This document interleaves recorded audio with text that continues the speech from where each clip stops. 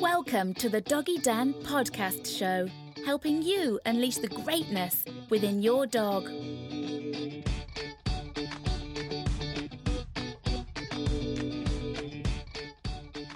Hi there, everybody. Doggy Dan here from the Doggy Dan podcast show, and I am genuinely so excited to be doing this because this is basically the relaunch of the Doggy Dan podcast show, which has been dormant now for about 5 or 6 years. But this is like the phoenix rising up from the ashes. And today, I couldn't think of a better person to kick it off than a gentleman who founded the SPCA of Taiwan. He has met Jane Goodall. He's met Cesar Millan, Ian Dunbar. He lives in Taiwan. He has 2 children now. He's married. I only found out the other day that he had a second child a few days ago. He's from Kent in England, but he lives in Taiwan. He's the founder of the Taiwanese Jiu-Jitsu, as far as I'm aware. He's an incredibly good guy. And I can honestly say that even though I've never met you, I feel like you are almost a brother. You are a brother who I am just so honored to know, because in so many ways you're doing the other part of the work that I can't do, because you can't do everything, but you're doing it. And so I'm so honored to be able to support you and what you do. Sean McCormack. Hello, Welcome. What a nice intro. Should we just stop there? Well, I realized I didn't actually comment on the fact that you are also the current head of the ACT, which is the Animal Care Trust, for those of you who are wondering. ACT, what does that mean? Sean, how are you?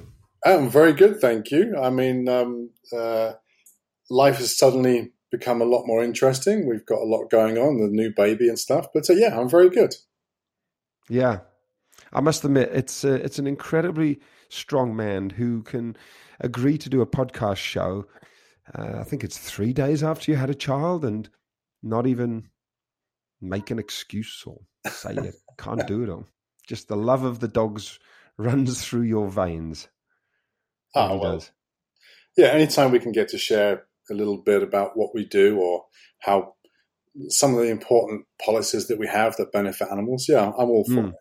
So take it away, Sean. For those of you who have no idea, which is probably most people, to be quite honest, what do you do? Tell us about your incredible establishment that you've set up, because it really is an amazing not-for-profit, I guess. Yeah, that you've set up. For those people who don't know, whereabouts are you and what happens? Tell us all about it. Okay, so we're in Taiwan, and we're based in northern Taiwan, and that's kind of the extent of our reach, although we will go down to the south of the country if necessary. So we call ourselves an animal rescue charity, but in the genuine sense of the word. I know you have organizations that call themselves rescues, and they're actually shelters, and incredible work they're doing. But we are the literal sense of the word rescue, meaning people call us because there's an animal in distress. And it'll be any animal, mostly dogs, but cats. We've rescued monkeys recently, birds. And we'll go all out to get them the help they need. And it usually means, because most stray dogs in Taiwan are feral, it usually means quite a bit of a, not a battle, but it's a bit of a challenge often trying to get these animals to a vet. But we rescue them, we patch them up, we rehabilitate them, not just health-wise, but we get them used to people and trusting people. And then we do our best to get them adopted. And for those that can't get adopted, for the wild animals, always the goal is to release them. And for the companion animals, if they can't get adopted into a very good home, then we provide lifelong sanctuary, including Afu the cat, who's making herself known behind me here. Yeah, we can hear her. Beautiful, beautiful. And I know this is a podcast show, but I must admit something that made me sit up and take notice was a recent post that came up on my feed, and it was on Facebook, the Dodo, where it said a gentleman had traveled for like 12 hours in the jungle to rescue a little doggy. And I looked, and there you were, tramping through the dark. Can you tell us a little bit about that? What was that about? Because that was just That was just extraordinary. Tell us the story if you can. Sure. I'm sure you know the one. I can't remember the name of the dog, but you know the one. dog is Sandy. And right. we love all our rescues, but some are favourites for many reasons. So in Taiwan, one of the biggest problems we face, and it's probably the reason for 30 to 40% of our rescues, is there are lots of gin traps. That's the leg hold traps, like a bear trap. You know, they step on it and for them, these teeth close on their feet. There's a lot of these in Taiwan for catching wild animals to eat, also as deterrents for stray dogs, unfortunately, and also wire snares where the animal steps into it and then some kind of spring device snaps it shut on the animal's leg, sometimes not the leg, sometimes somewhere else, neck or waist or something, and then holds them until the poacher can come and take the animal away. So we got a message on Facebook as a hiking group in a very remote part of Taiwan. There's no roads in. There's a flat kind of hiking trail that there's a couple of 4x4s that are just situated on them that sometimes go up and down, but they weren't. There was no one around the day we went. It's a 2-hour climb up to this location, followed by a 4-hour hike. And it's a guest house where people stay when they're hiking before they then have a night's rest before they head back down again. So 6 hours in, 6 hours out. And this lady had seen a dog, a very friendly little guy, and both front feet have been cut off by probably snares. Because when it's a very neat injury, it's usually a snare, kind of like you can imagine a cheese cutter going straight through something. Yeah. And when it's a trap, which is the metal teeth, it's not such a neat amputation, shall we say. So she shared it on Facebook, and people were saying, it's no one's going to go up there to get this dog. It's in the middle of nowhere. Because just to clarify, the dog is in serious trouble. It can't walk. It can't both feed front itself. feet. It needs veterinary help, and there's no vets up there, are there? No, not up in the remote villages. And I just got back from my 50th birthday celebrations in England. I was extremely jet lagged, but of course I said, no, I'll go. And I did the research, and Google Maps said that I could drive there. So I thought, they don't know what they're talking about. I can drive. Good old Google Maps. Yeah, it sent me wrong a few times. But I contacted my friend Ross. Now, Ross runs he calls it a high mountain hiking tour group. And he takes people on more extreme hikes. So I just asked him, hey, Ross, I don't know if you're free. I'm going to need help with this dog, but Maps says that we can drive in. He says, what's the location? He knew exactly where it was, knew exactly the guest house where the dog was. And he said, there's no way you can drive there. It's impossible. It's a 1 kilometer climb at the beginning for a start. And he said, I'll take you up there, which I'm so glad about, because there's no way I could do it by myself. And so we drove down to the base of the trail that goes up to this village, and he paid for us to stay in this like a bed and breakfast or a hostel kind of thing, which was pointless because we didn't get any sleep. I'm still jet lagged. He doesn't sleep much anyway. He's got tons of energy. So we had a glass of wine, trying to sleep. Didn't happen. Alarm goes off at 3 a.m.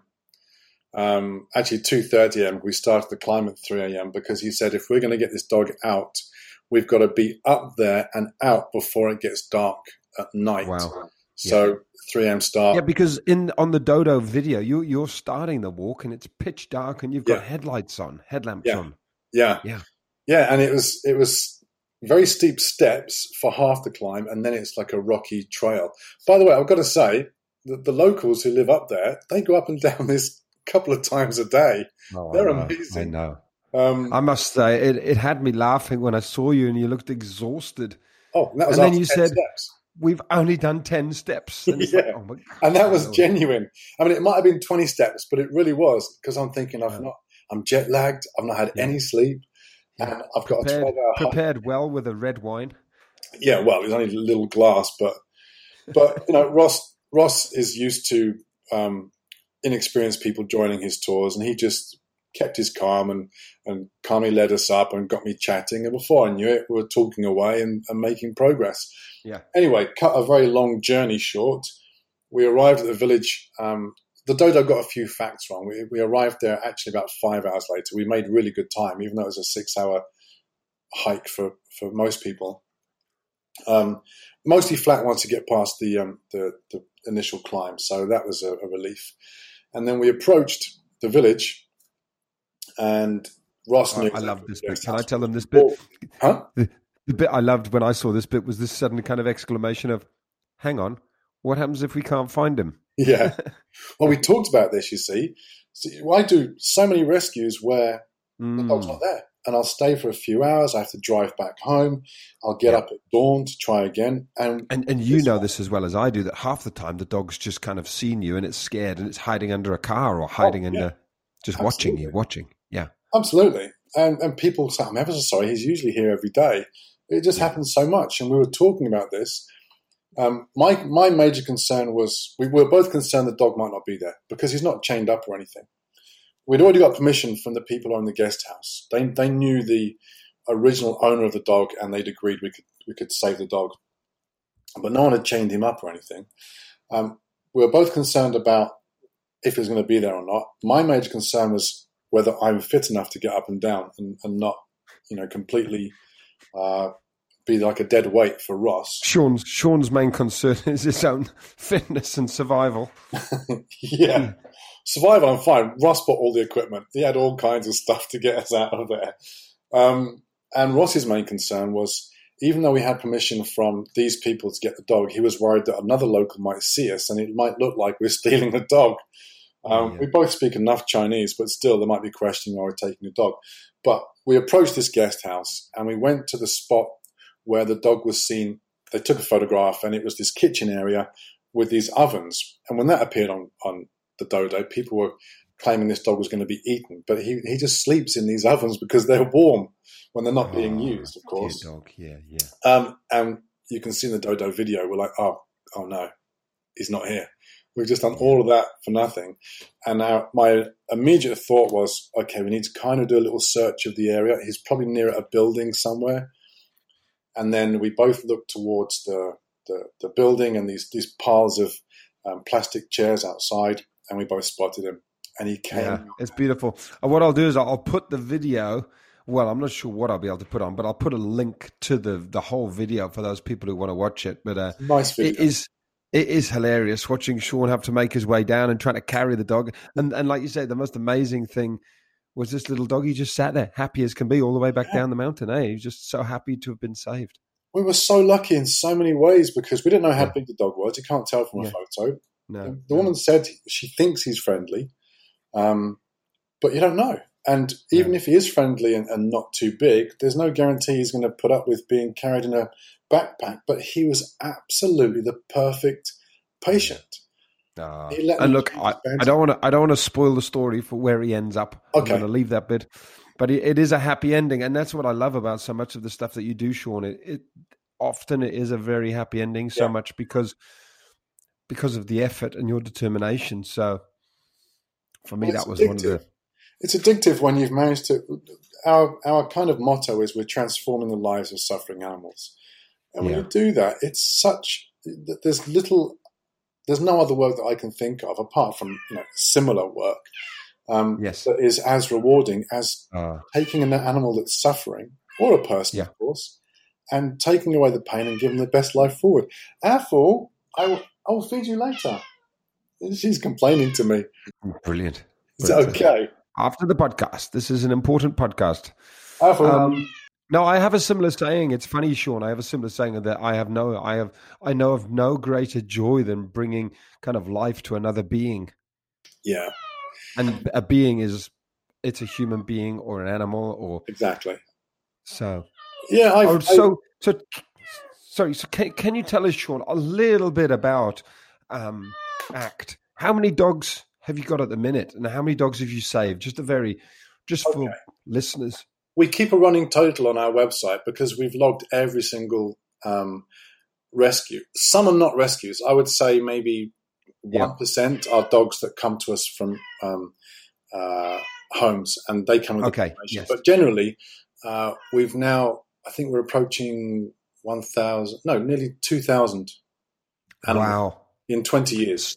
So these are 2,000 animals that you've actually rescued literally from the woods, the streets. Yeah, hit by cars, skin disease, injured by traps or snares, sometimes from abuse, sometimes from other animals hurting them. We rescued one that got attacked by wild pigs Wow. on New Year's Day.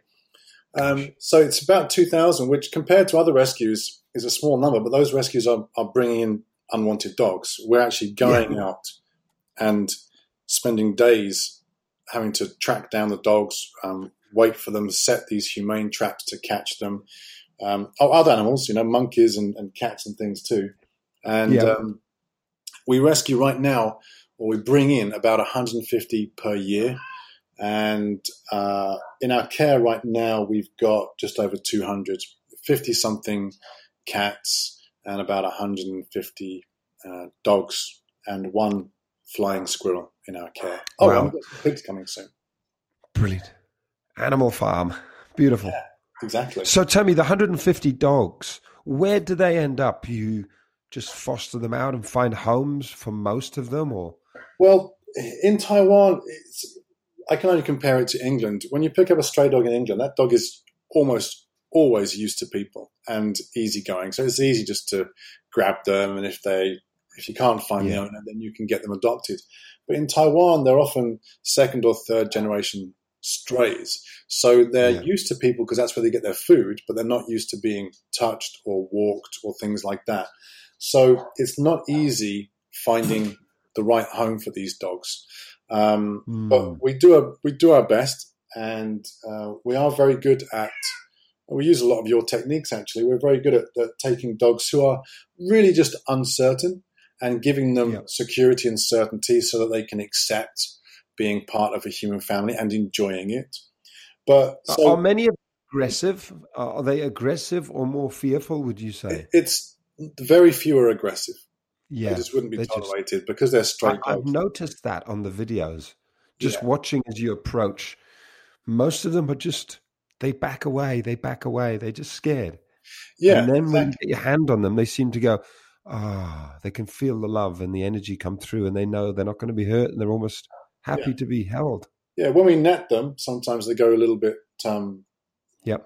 not crazy, but they put up a bit of a fight. And then always we teach people who are with us, we don't say their name repetitively. We don't speak in a high voice. We speak calmly while the dog is going, a little bit crazy. And we put a hand on, because they can't bite you when they're in the net if you put your hand in the right place. And we just let them know, look, we're here, we're touching you, and it's all okay. And they'll always calm down. So we only have a couple in foster homes. We get maybe 40 adopted every year. That's going to change because we've got an adoptions manager coming soon. So we build these sanctuaries. Our policy is, if somebody wants to adopt one of our dogs, we go through not a very strict process, but just a very careful one. And we tell ourselves, okay, is this dog going to be better off in the long term in that person's home or with us? Because we have these beautiful sanctuaries. We have these gardens where the dogs live with, they're paved and have grass, and they have these almost typhoon-proof dog houses, and they go for walks, and they get to switch gardens around. And in Australia or New Zealand, I'm sure you've got big people used to have big yards for their dogs. Not in Taiwan. Most people live in apartments. So for a dog to be living in one of our gardens and going for walks every day, and we feed fresh food, all of our dogs and cats get raw meat and bones. With staff, and they've got all the other dogs to socialize with as well. Hey? Yeah. In groups of, we try to stick to groups of 6 or 7, which, according to who you listen to, is, if you do get packs of wild dogs, they're usually around 6 or 7. Although there's the question of what a pack is, and is it just a family group that hasn't split up yet, or is it a group of male dogs courting a female in heat? But regardless, you rarely see feral dogs in groups of more than 6 or 7. So we try to replicate that in our sanctuaries. Perfect. So You did mention earlier that you use some of my techniques. Now, of course, this podcast show is not about my training techniques, but I wouldn't be doing myself justice if I didn't mention the fact that that's actually how we met, I think, going back all those years. It was something to do with the training, and you used the training or something. Do you remember? Can you remember? Yeah, because we'd followed other trainers and had results. And I can't remember how we got in touch, but I was asking you about your course, and you were very kind enough, knowing what I do, to let me in for free. And it was there was stuff in there that I hadn't seen other places, like holding the collar to calm a dog down, things like that. Yeah. And it works, So we're very careful about. We don't employ staff who feel sorry for dogs and who get excited around dogs or panic around dogs. Yeah. We make sure that they actually feel, well, we give them some training, but it's mostly about their attitude that's important.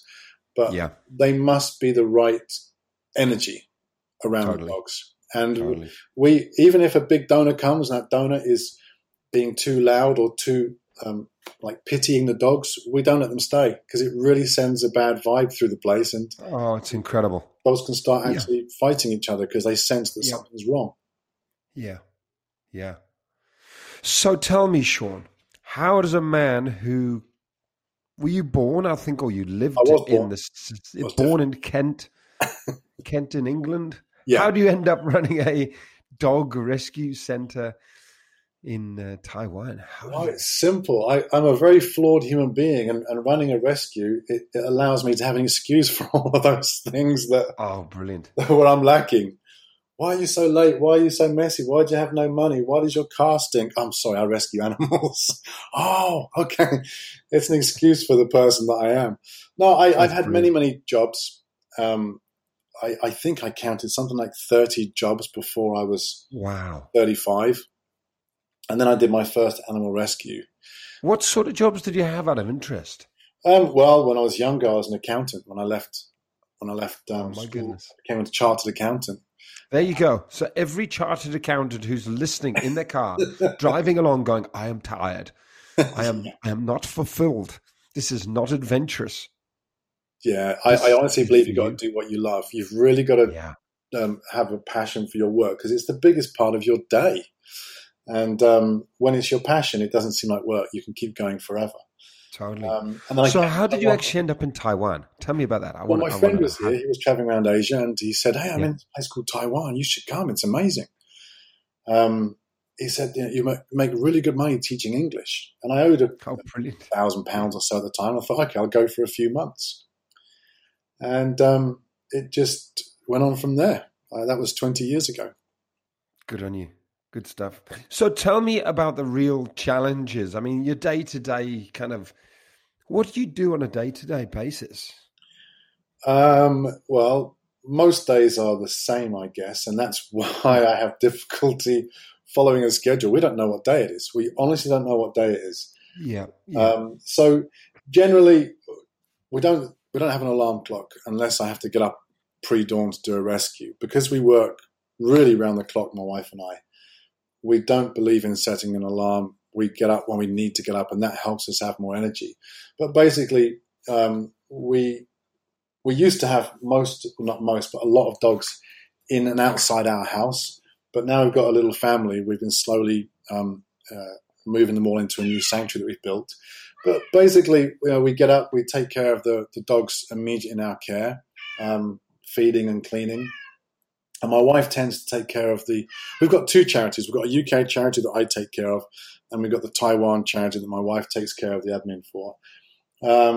But there's a lot of messages to respond to, people sending us messages about animals in need of help. But a lot of have you got many assistants? I mean, I know what it's like feeding 3 dogs, never mind 150. Oh, yeah, we've got help. Yeah. So just tell me, can you answer one question? When you feed the dogs, do you put the food in bowls or do you scatter it on the floor? I mean, I've seen some hilarious videos of sacks of food just being poured out.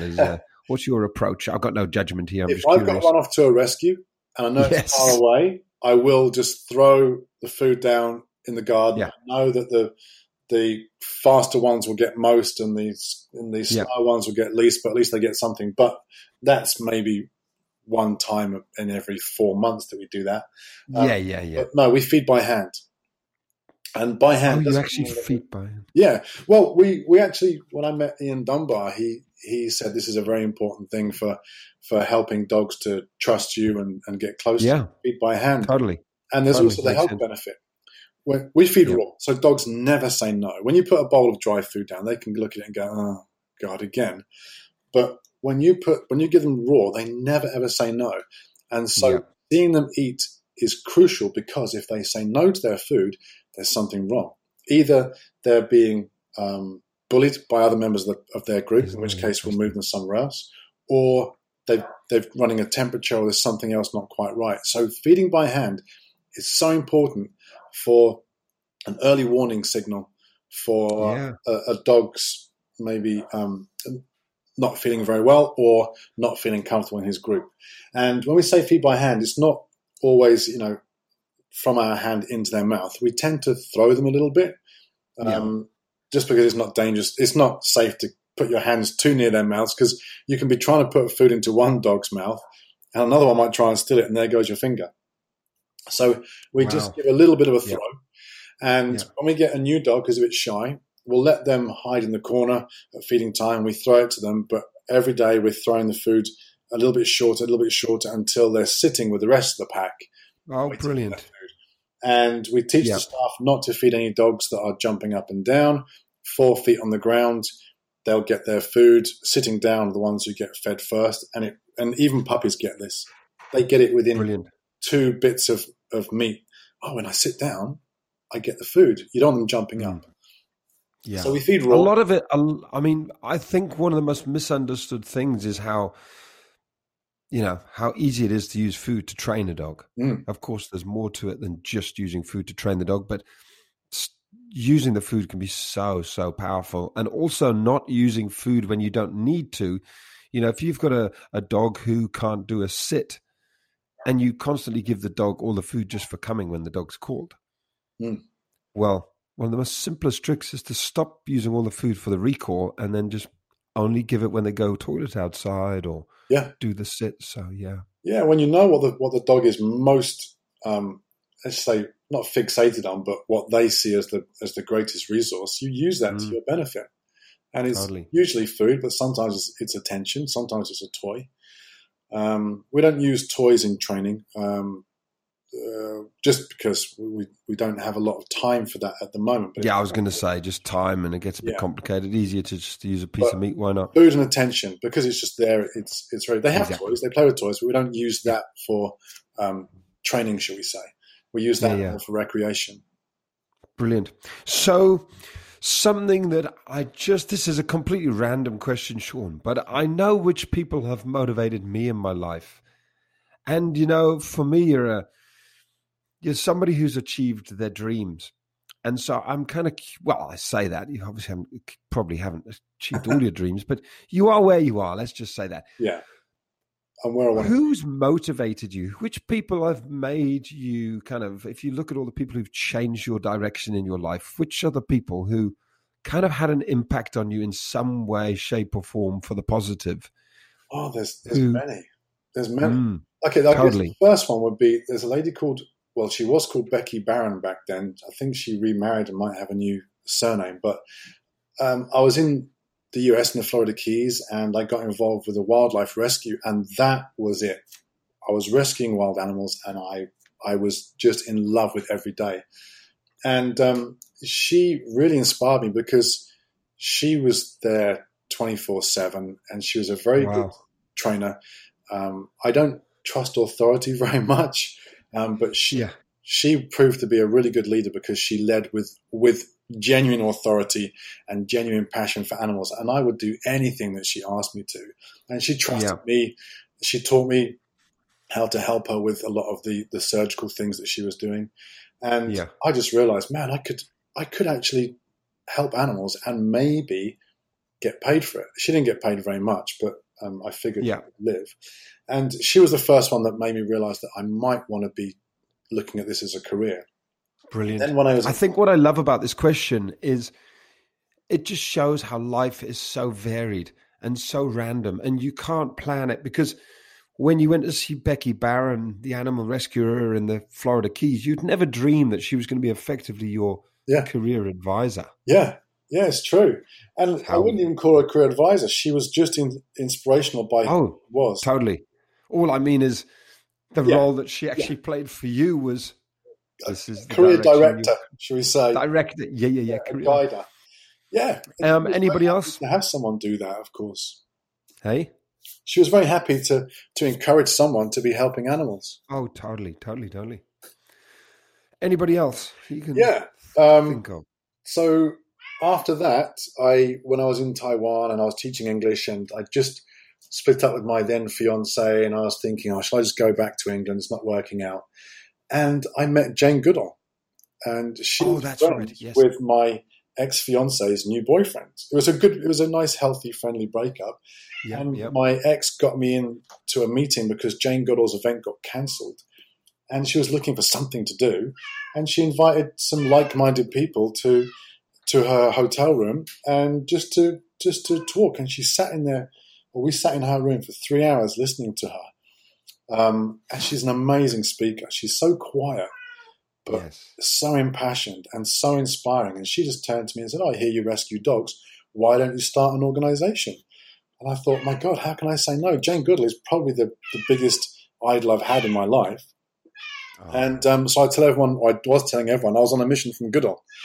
And she's been giving me her support ever since. She writes me letters sometimes. And Afu, you're not in this one. You're not in this podcast. That cat is getting angry. Yeah, great stuff. I was very inspired by Cesar Millan, who I know has mixed reviews, but when you really understand dogs, you know that Cesar really, really knows what he's talking about. Totally. I couldn't agree more. Amazing stuff he does with dogs, but how he keeps on going despite some pretty horrible things happening to him. Yeah. Yep. His heart is for the dogs. He understands energy. Yeah. I've got nothing but gratitude and respect. Is the physical stuff that he does, but you don't have to do that.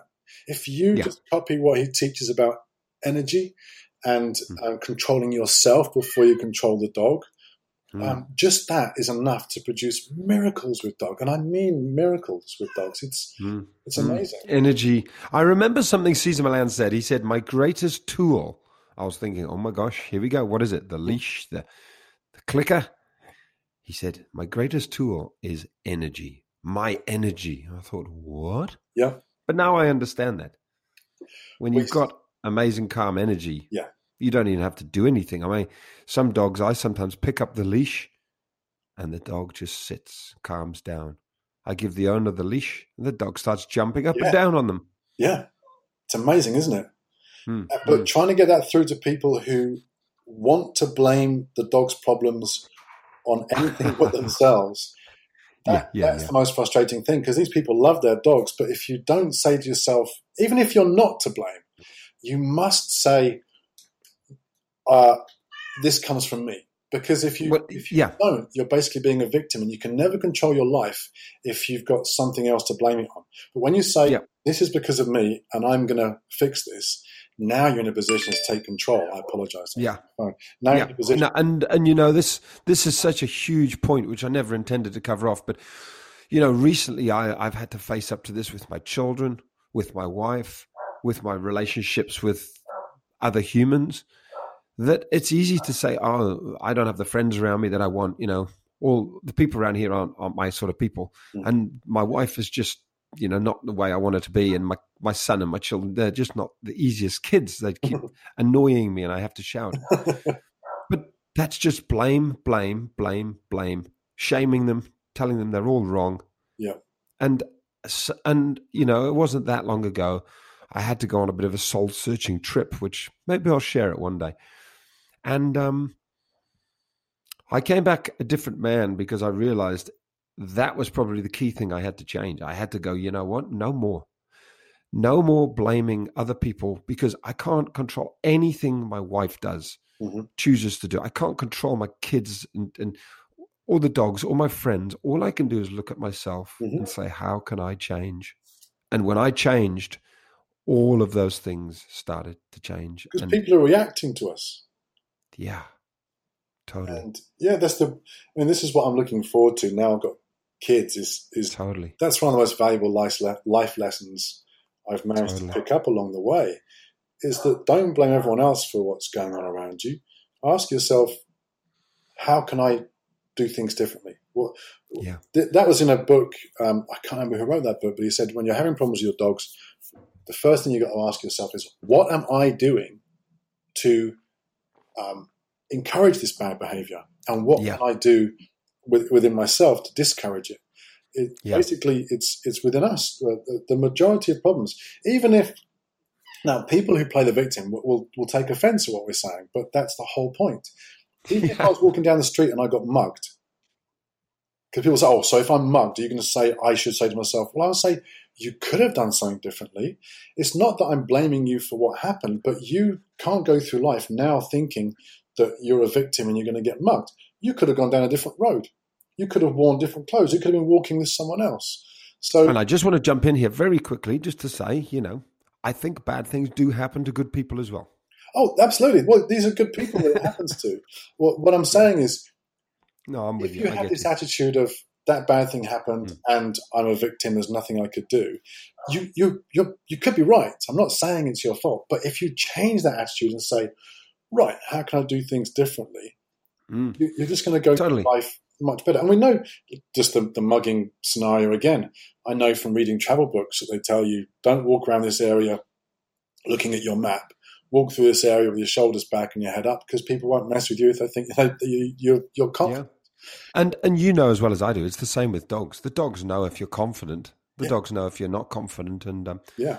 Well, that's why I mentioned it, because that is how we help so many dogs. We don't use any negative energy. We don't pity them. We don't shout at them. We'll shout to them. We don't get aggressive with them. We don't beg them. It's all about us. And my staff are always amazed when I give them this lesson about how to walk a difficult dog. And I say, right, I'm watching the dog freaking out on leash. I say, stop, focus on yourself. Shoulders back, head up, imagine a perfect walk. And they do that, and the dog senses this and falls in line. But all the time they're looking at the dog and saying, look at my dog, I'm blaming the dog. The dog plays up.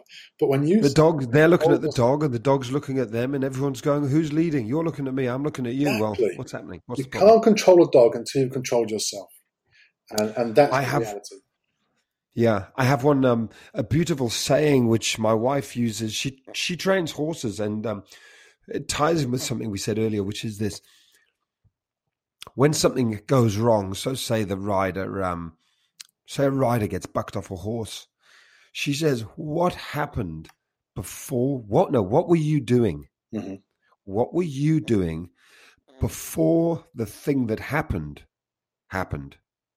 So, for the rider who gets thrown off, what was the rider doing before the rider was flipped off? Mm-hmm. Before that happened. And it's the same with the dogs.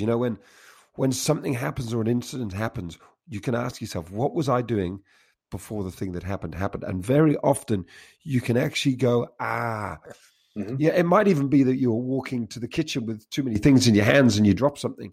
What were you doing? You're trying to cut a corner. You're trying to balance a tray with a cup on top of the tray full of water, and your mobile phone was on it as well. And then everything slid off the tray. Take that one away with you guys. Sean, we don't have that long left. All right. I mean, we could go on for hours, but I'm actually thinking, why don't we do this another time as well? Because I've got so many questions I want to ask you. Sure. Could you tell me a little bit about, I mean, I know people can sponsor you, but I'm not too sure about exactly how to go about it, or if people want to see the videos, if they want to see you, if they want to see photos of the dogs and stuff. I mean, I'll put a blog post together, a podcast kind of show notes with all of this. But if people want to come to your site and maybe have a look at the dogs, what's your site? What's the best way they can get in touch with you? Our most actively updated social media are Instagram and Facebook. We have the website, but it's fairly static, so you can definitely have a good look at what we do and see some of the amazing transformations we make. And that's actforanimals.org. Yep. Act in the words for FOR. But the English Facebook page is act hyphen, whatever you want to call it, Animal Care Trust. We had some problems with our Instagram, so the posts on Facebook have slowed down. So we're hiring a social media manager to run it, because Instagram suddenly has stopped doing automatic posts from Instagram to Facebook, and that's how we did the majority of our Facebook. Got you. Yep. You can also find us on Instagram, which is the most lively one, and that's act_for_animals. And we'll put these links on if you go to the Online Dog Trainer and have a look under podcasts for this podcast, all the show notes, a transcription of the whole thing, all the links, a whole load of videos, what stuff we can find will all be there. Fantastic, Sean. I'm sure you're always happy to receive a couple of dollars donation. Is that? Oh, absolutely. We're pretty much hand to mouth. Things are picking up, but we don't. We don't have a lot of. Can you give us an idea of like, I don't know, anything that you are allowed to share or can share? I mean, I'm always fascinated with what it costs to. Sure. Yeah. Well, we've got 1, 2, 3, 4, 5, 6. We've got 7 animal care staff. No, 7 animal care staff right now. And of course, they've got salaries, but Taiwan's not a very expensive country. Their salaries are about $1,000 a month each. All in all, I think we are spending about 600,000 Taiwan dollars, which is about 15,000 UK pounds, which these days is about, $20,000 per month. Wow. A big portion of it is vet bills, because the animals we rescue are really in a bad way. But Taiwan vets are not too expensive. It's just that we rescue so many. But that's $700 per day, is it? Oh, what our costs? $20,000 a month. $20,000 a month is, I guess it is. That's pretty incredible, Sean, I think. Anyway, 150 dogs. 150 dogs, 150 rescues per year. We run a vehicle. We've got 3 facilities. We've got 2 dog sanctuaries. We've got 1 cat sanctuary. We call them sanctuaries, but they also double up as a rehoming center. When we rescue a dog, for example, it's mostly dogs that we rescue. It could be other animals. Yeah. It usually takes 2 to 3 days. That's the average. It can be immediate, or it can take. Got you. Yep. And very different from them being dropped off on your doorstep, is what you're saying. Yeah. And we have to drive to them, and sometimes it's a 2-hour drive or more to get there. So there's other costs like that, but we don't have a lot in the way of admin costs, because I'm the main animal rescuer, and I spend 60 hours a week doing animal rescues, but I'm also the guy doing the admin for the UK charity.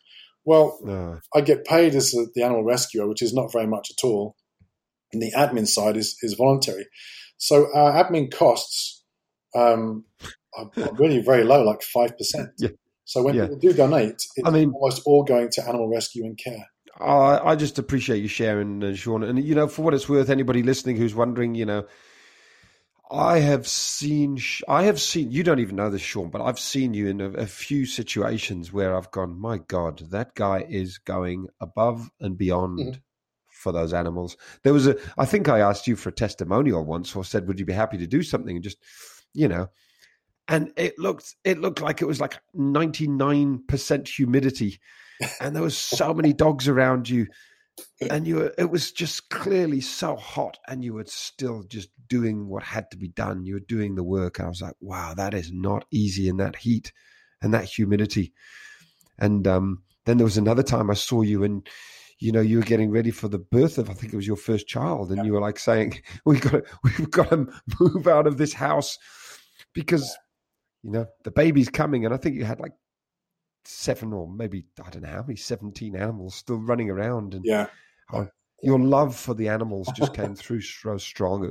It almost made me laugh. And I was like, man, that is a man who is doing this for the animals. Well, we just believe we never say no. we have limits, like regional limits. We can't obviously rescue every single animal all over Taiwan, and there are other groups doing rescues too. But if there's one that we're asked to help and it needs help, we never say no. We work out how later on. So that does mean that sometimes we get, and it sounds like a lot of dogs in the house, but we've got a huge roof, a huge yard, a huge balcony. There's only about 7 inside, which is a lot for most people, but for us it's nothing. We just believe in just get them and work out the logistics of how we're going to, pay for it and take care of them later. Because that's what I would want. If I was suffering, if I was in an accident, I wouldn't want people to say, oh, well, actually, I haven't got the resources to help you, I'm afraid. No, I want just to get me the help I need. But, the only reason we could do it is other people. And I genuinely believe that angels are real. They just happen to come in human form, because we ourselves have been saved so many times financially, because we do get stuck every now and again. And we post a picture of a suffering dog on Facebook, people just chip in to pay the vet bill immediately, and they're so willing to do it. And that is what you asked me, who inspires me, and I should have said earlier on, it's the people who support us. It doesn't matter how much they give, but knowing people want to see us succeed in helping more animals, and genuinely, that's what keeps us really going when times are tough, is knowing that other people believe that this is an important thing for us to be doing as well. So when you give a donation to any charity, but especially small ones, be aware that you're not just boosting their finances, you are boosting their spirits, because it's so nice to know that someone's got your back, as it were. I got tears in my eyes. That's just because it's so late over there. It's time for your bed, isn't it? Guys, you can't see me. You don't know if it's real, but you can probably hear. That's the passion. That's the love. That's why I love you, Sean. I can feel it. And you talk about the people being the angels. That's how I feel. It's just mate. Yeah. Me tear up now. It's really true, and we don't say it willy nilly. We've been saved ourselves so many times. Our second daughter died at birth, and we were left with a massive, I was going to say vet bill, a massive hospital bill. We're over it. We know it wasn't meant to be. And within 36 hours, or within an hour, someone had set up a GoFundMe for us. And within 36 hours, we'd raised the $10,000 to pay our hospital bill. The bill was to cover. My wife reacted badly to the drug that was delaying labour, and she had to come off of it. That's the one that comes free with the healthcare system here.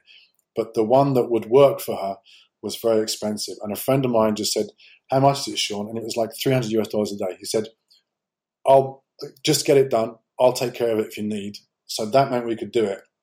And then she was in there for 2 weeks. So this final bill was huge, and we don't earn much money. And all these people came forward.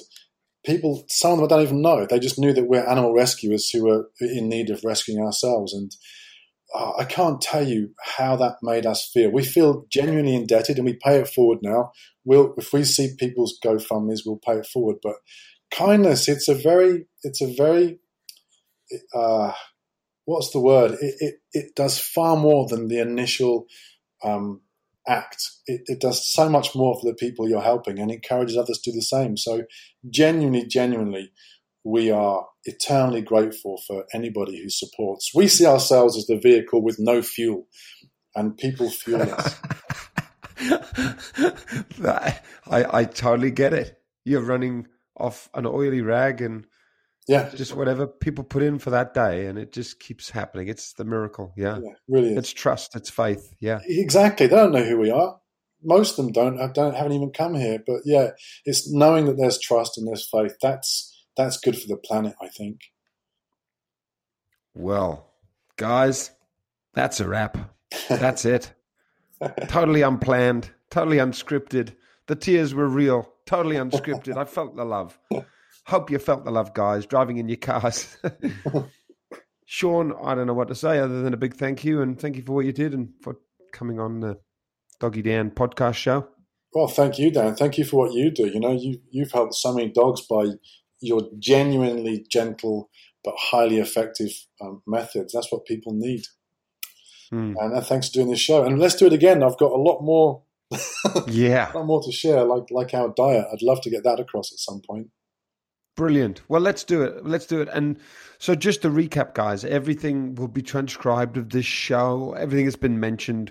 I'll put it on my website with links to Sean's, social media places. And yeah, that was real. That was moving.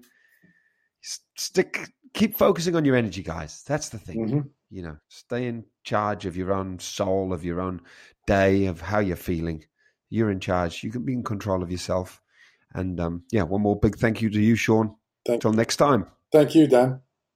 Yeah, thanks, mate. Have a great day, everybody. Till next time, that was the Doggy Dan Podcast Show. You've been listening to another episode of the Doggy Dan Podcast Show, bringing you one step closer to creating harmony with your dog.